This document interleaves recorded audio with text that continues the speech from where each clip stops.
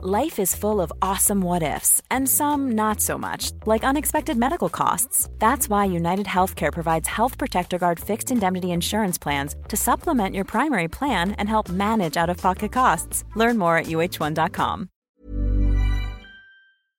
Welcome, friends, to another rSlash video. If you're feeling especially nice today, make sure to hit those like and subscribe buttons down below. That's it, our first story of the day is by Tubist61. Ended here? Not a problem. A few years back, I was on an interview panel recruiting for an IT specialist in our company. The interview process was pretty standard, a series of HR-type questions, a technical test, and the presentation of a scenario. If you've worked in IT, you'll be familiar with this. As we worked through the list, we saw some good candidates and some who were really out of their depth. Then in came that candidate. You can usually tell by their overconfident attitude and their body language as they sit down.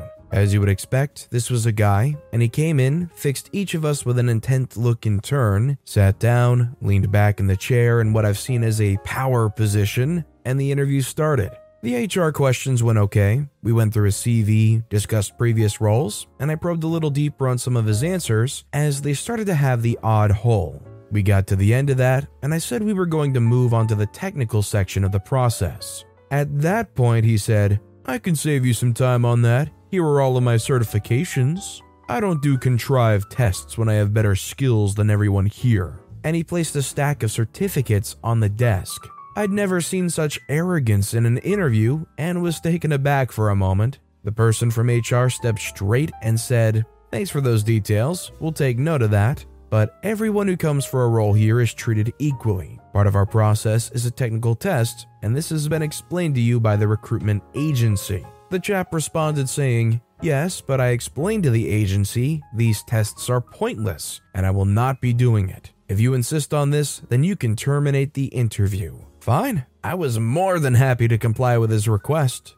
I said, "Thank you very much for coming in. I'll get the security officer to escort you out." We stood up and left him waiting in the meeting room for security. His power pose had gone and he looked totally shocked. The compliance with his request was probably not that malicious on our part. I just followed our company policy on equality in interviews, but I got a real sense of satisfaction seeing his bluster and arrogance evaporate. He was less than complimentary about us to the recruitment agency, but we were completely open and honest about the events with them. I gather they chose to stop putting him forward for interviews very soon after that. If you were the interviewer and a guy like this was trying to bypass all your regular standard interview tests, would you hesitate to shut that interview down and let them go right then and there? Let me know in the comments down below. Our next story is by Long-Suffering Squid, not my department. Once upon a time, I was part of the orders department. Our primary role was to enter orders. We didn't enter all the orders, just most of them.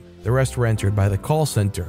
As common with these stories, we get a new manager promoted from the call center who's inexperienced and gullible. Let's call her Patsy. The call center manager Weasel sees his opportunity, swoops in, and fast talks Patsy into making the orders department responsible for all orders with "These orders aren't really the call center's department." I can't say I disagree with him, but neither Patsy nor Weasel realized the sheer logistical difficulty caused by suddenly dropping all this extra work on the orders department. I complained to Patsy, telling her this is a bad idea. Unfortunately, Patsy still thinks like and has a loyalty to the call center and our former boss, Weasel. But the call center and the orders department have entirely different cultures. The call center sees a lot of turnover, with people rarely staying more than a couple years. The orders department sees very little turnover, with some people staying a decade or longer. Also, the required call center skill set is smaller than the orders department. Patsy doesn't realize I'm a senior team member, and coming from a group that experiences rapid turnover tells me it's not the call center's job to enter orders. If you can't handle it, you should find a new job. Challenge accepted. Now, I've been with the orders department about 3 times longer than Patsy's been with the entire company. The call center's been pulling this kind of garbage on the orders department for years, and I can anticipate the approaching poop storm. This is a major coup for the call center compared to most of the shenanigans they've gotten up to in the past. So I quietly let HR know that I'm interested in a position in the call center. With Patsy's promotion, I know there's at least one opening, and like I said, the call center has a high turnover rate. 2 weeks later, I have a new job in the call center, and the fecal matter is starting to fly in the orders department. And it's not as bad as I thought it would be. It's worse. Beyond the bulk of extra orders, over the past 2 weeks, Patsy's been making improvements to the orders department processes at the suggestions of Weasel and other department heads who've decided to take advantage of the naive Patsy. Add in the fact that the orders department is starting to hemorrhage senior team members who have also seen the writing on the wall. Now Patsy has to unexpectedly fill a bunch of vacancies for a department that had a history of a low turnover rate. She doesn't know the job, so she doesn't know who to hire.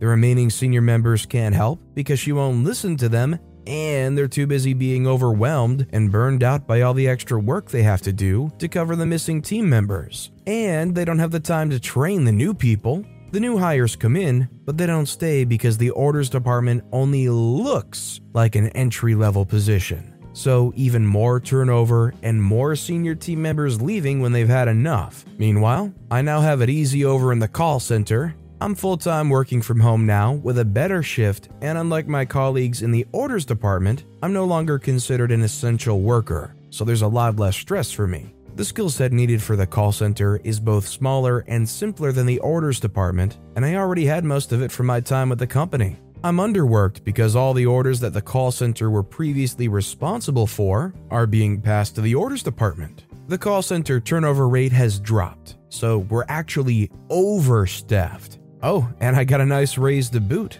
I'm the call center's new unofficial expert on how the orders are processed. Weasel, now my current boss, is getting worried. His protege Patsy is failing hard. He was the one leading the charge to improve the orders department, so he can't back down without looking stupid. The call center and the orders department work closely, so upper management is encouraging him to pitch in and help out. Patsy has begun to realize how Weasel has screwed her over, so is refusing to make any changes to the orders department unless she comes up with them. She's willing to accept Weasel's help on her terms. So Weasel started asking us to shoulder the burden and help process orders. This is, unsurprisingly, not met with enthusiasm. No one wants to do extra work for no extra pay. As well, the call center team isn't trained on how to process the more complicated and esoteric orders. The orders department's down to 2 remaining senior team members who have that knowledge.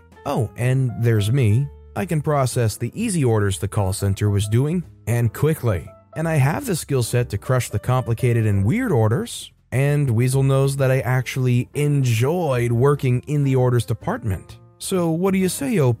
Can you help out? Weasel asks, insincerity dripping from his words. I ponder his request. Well, Weasel, I think you're right. Being in the call center now, entering orders is not really my department anymore. Honestly, most of the time in these situations, the malicious compliance is just the person straight up leaving. So it's kind of fun to see that perspective here where OP goes to the side that they're shifting around these responsibilities to make life easier for, and just gets to sit back having a cushy and easy job, while the people pulling the strings have to watch that whole thing fall apart. It's even better when they know that OP could help out that sinking ship, but OP's not going to help them out in that situation. It's not in their job responsibilities. Life is full of awesome what-ifs, and some not so much, like unexpected medical costs. That's why United Healthcare provides Health Protector Guard fixed indemnity insurance plans to supplement your primary plan and help manage out-of-pocket costs. Learn more at uh1.com. Even on a budget, quality is non-negotiable. That's why Quince is the place to score high-end essentials at 50 to 80% less than similar brands. Get your hands on buttery soft cashmere sweaters from just $60, Italian leather jackets, and so much more. And the best part about Quince, they exclusively partner with factories committed to safe, ethical, and responsible manufacturing. Elevate your style without the elevated price tag with Quince. Go to quince.com/upgrade for free shipping and 365-day returns. This next story is by a Lawless One. No problem, I can wait. So I worked at a great engineering place for a few years. I ran a small team doing hands-on work, often directly for design engineers. We got a new manager who turned out to be a total disaster, and particularly hated the close and casual communication between my team and design. Felt it was going over his head. He first put rules in place requiring going through several people to relay issues back to design, and similar fudge. My team was cut down to just me and one other quite new guy. We weren't hugely busy, so the main trouble being, if I went on holiday, I'd come back to a lot of rework. He also did clever things like standing outside the toilets to ensure nobody washed their hands before breaks. Some oily work for some guys, so washing could take a few minutes. Instead, everyone washed up 20 minutes early, then did nothing until break. So in quiet periods, I started grabbing a spare computer and typing up work instructions. Not surprisingly, Super Manager couldn't resist making comment on this, but when I explained the issue, he said it shouldn't just make work instructions, then promised to send along the official work instruction format. He never did, but I shrugged it off and said nothing. Few months later, and the company being bought out by an international firm and the inevitable major redundancies, my name was high on his hit list. I had a good idea due to the history, even though everyone else was sure I was safe and effectively essential, especially with my team being just me by then. Anyway, true enough, I was made redundant, but had a fantastic exit interview. One of the principal engineers had offered to attend with me. Super Manager and HR listed off some laughable reasons to make me redundant, such as my rearranging doctor's appointments to stay late and my coming in to work night shifts on a holiday. I still don't know how they thought these made sense. After that, I just quietly listed off the various roles I was solely covering for them, technical skill sets like fiber optics and HV, etc. But happily accepted my redundancy payout and signed off IP and such. Then Super Manager, not feeling entirely comfortable with the looks the principal engineer was giving him, asked me for the work instructions and I had to answer, "Oh, you told me to stop writing them until you gave me the format you wanted." They rang me and offered for me to come back, but I politely declined. I heard later they had to hire 3 people to cover my work. Honestly, a lot of respect to OP for just going along with it, dealing with it, knowing how important they are, and honestly on the way out, it must have felt so satisfying to be able to say, "Oh, the instructions on how to do all of my work that you just dispatched right now? Yeah, I didn't do it because you screwed up." And our final story of the day is by Controlled01. How much water do you want exactly? I deliver bulk water to people who don't have access to city water or their own private well. For nearly all customers, it's a simple process. Either they call for deliveries or they've agreed to automatic deliveries. When I show up, I hook the truck up to the fill pipe and start pumping and either listen at the vent or hook up to an installed alarm in order to know when the holding tank is full. This particular customer had their holding tank installed in a small utility room next to their living room and didn't install a vent to the outside and refused to allow us to install an alarm because they didn't want us to put the 1/4-inch hole in the wall to run the alarm wire. Solution? They call when they need 2,000 gallons of water and we show up and pump exactly 2,000 gallons of water. This procedure worked well without flaw for over a decade. Literally hundreds of deliveries with no issue. Q owner deciding to sell. We're contracted by the new owners and set them up as a new account and head over for our first delivery and meeting. We especially go over the issue with us being totally unable to tell when the tank is full. We offered to install the alarm again for free, but they declined. So we let them know when they call for water, they must be sure that they have enough room in the tank for 2,000 gallons, or to let us know how much water they have room for. We went over this several times, and they laughed, saying they understood and would be calling when they were below the 2,000-gallon mark. 2 weeks go by, and we receive a message on our answering machine from the new customer. No gallon amount is specified. This set off a warning bell though, because it was a household of 2, and it's only been 2 weeks since we filled them last. That's highly abnormal. We expected more like 5 weeks. So we call back to double check. No answer, so we leave a message asking for confirmation. A couple hours later, we try again. By the next day, we had left 4 messages asking to confirm that they were ready for a full load. No reply. Well, they did call, so boss sends me out. I knock on the door as a last attempt. Still no answer, so I hook it up. I start the pump and set the timer so I don't overpump while reading my book.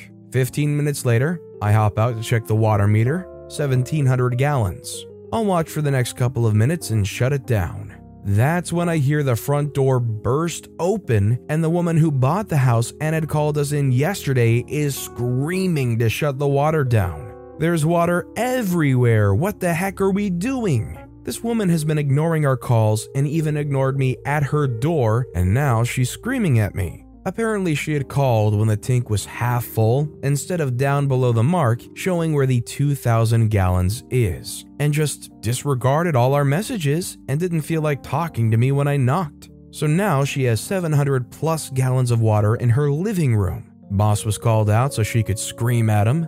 Husband came home from work too so he could scream at us, for reasons I guess. They made a lot of demands about how we were going to pay to fix it. Nope. Boss laid down how we saw the situation. You can keep the water free of charge, just don't call us for water anymore. Y'all are too stupid to work with. Never heard from them again. LOL, broken heart. I mean, honestly, I agree. If somebody is that dumb to know that you've got a tank full of water literally attached to your house, and you have to make sure you don't overfill it, and they go and do it the first time and then start making demands that it was somehow the water company's fault, I'd stop doing business with them too. It ain't worth all that drama. But with that being said, that's all the time we have for today. So of all these stories I've read today, which is your favorite and why? Let me know in the comments down below. And if you haven't yet, if you could like and subscribe, that would mean a lot to me. Whatever you do, whether it's liking, subscribing, turning notifications on, all of it helps grow this channel, and I appreciate the heck out of it. So until next time, I'll see you all tomorrow with some more stories.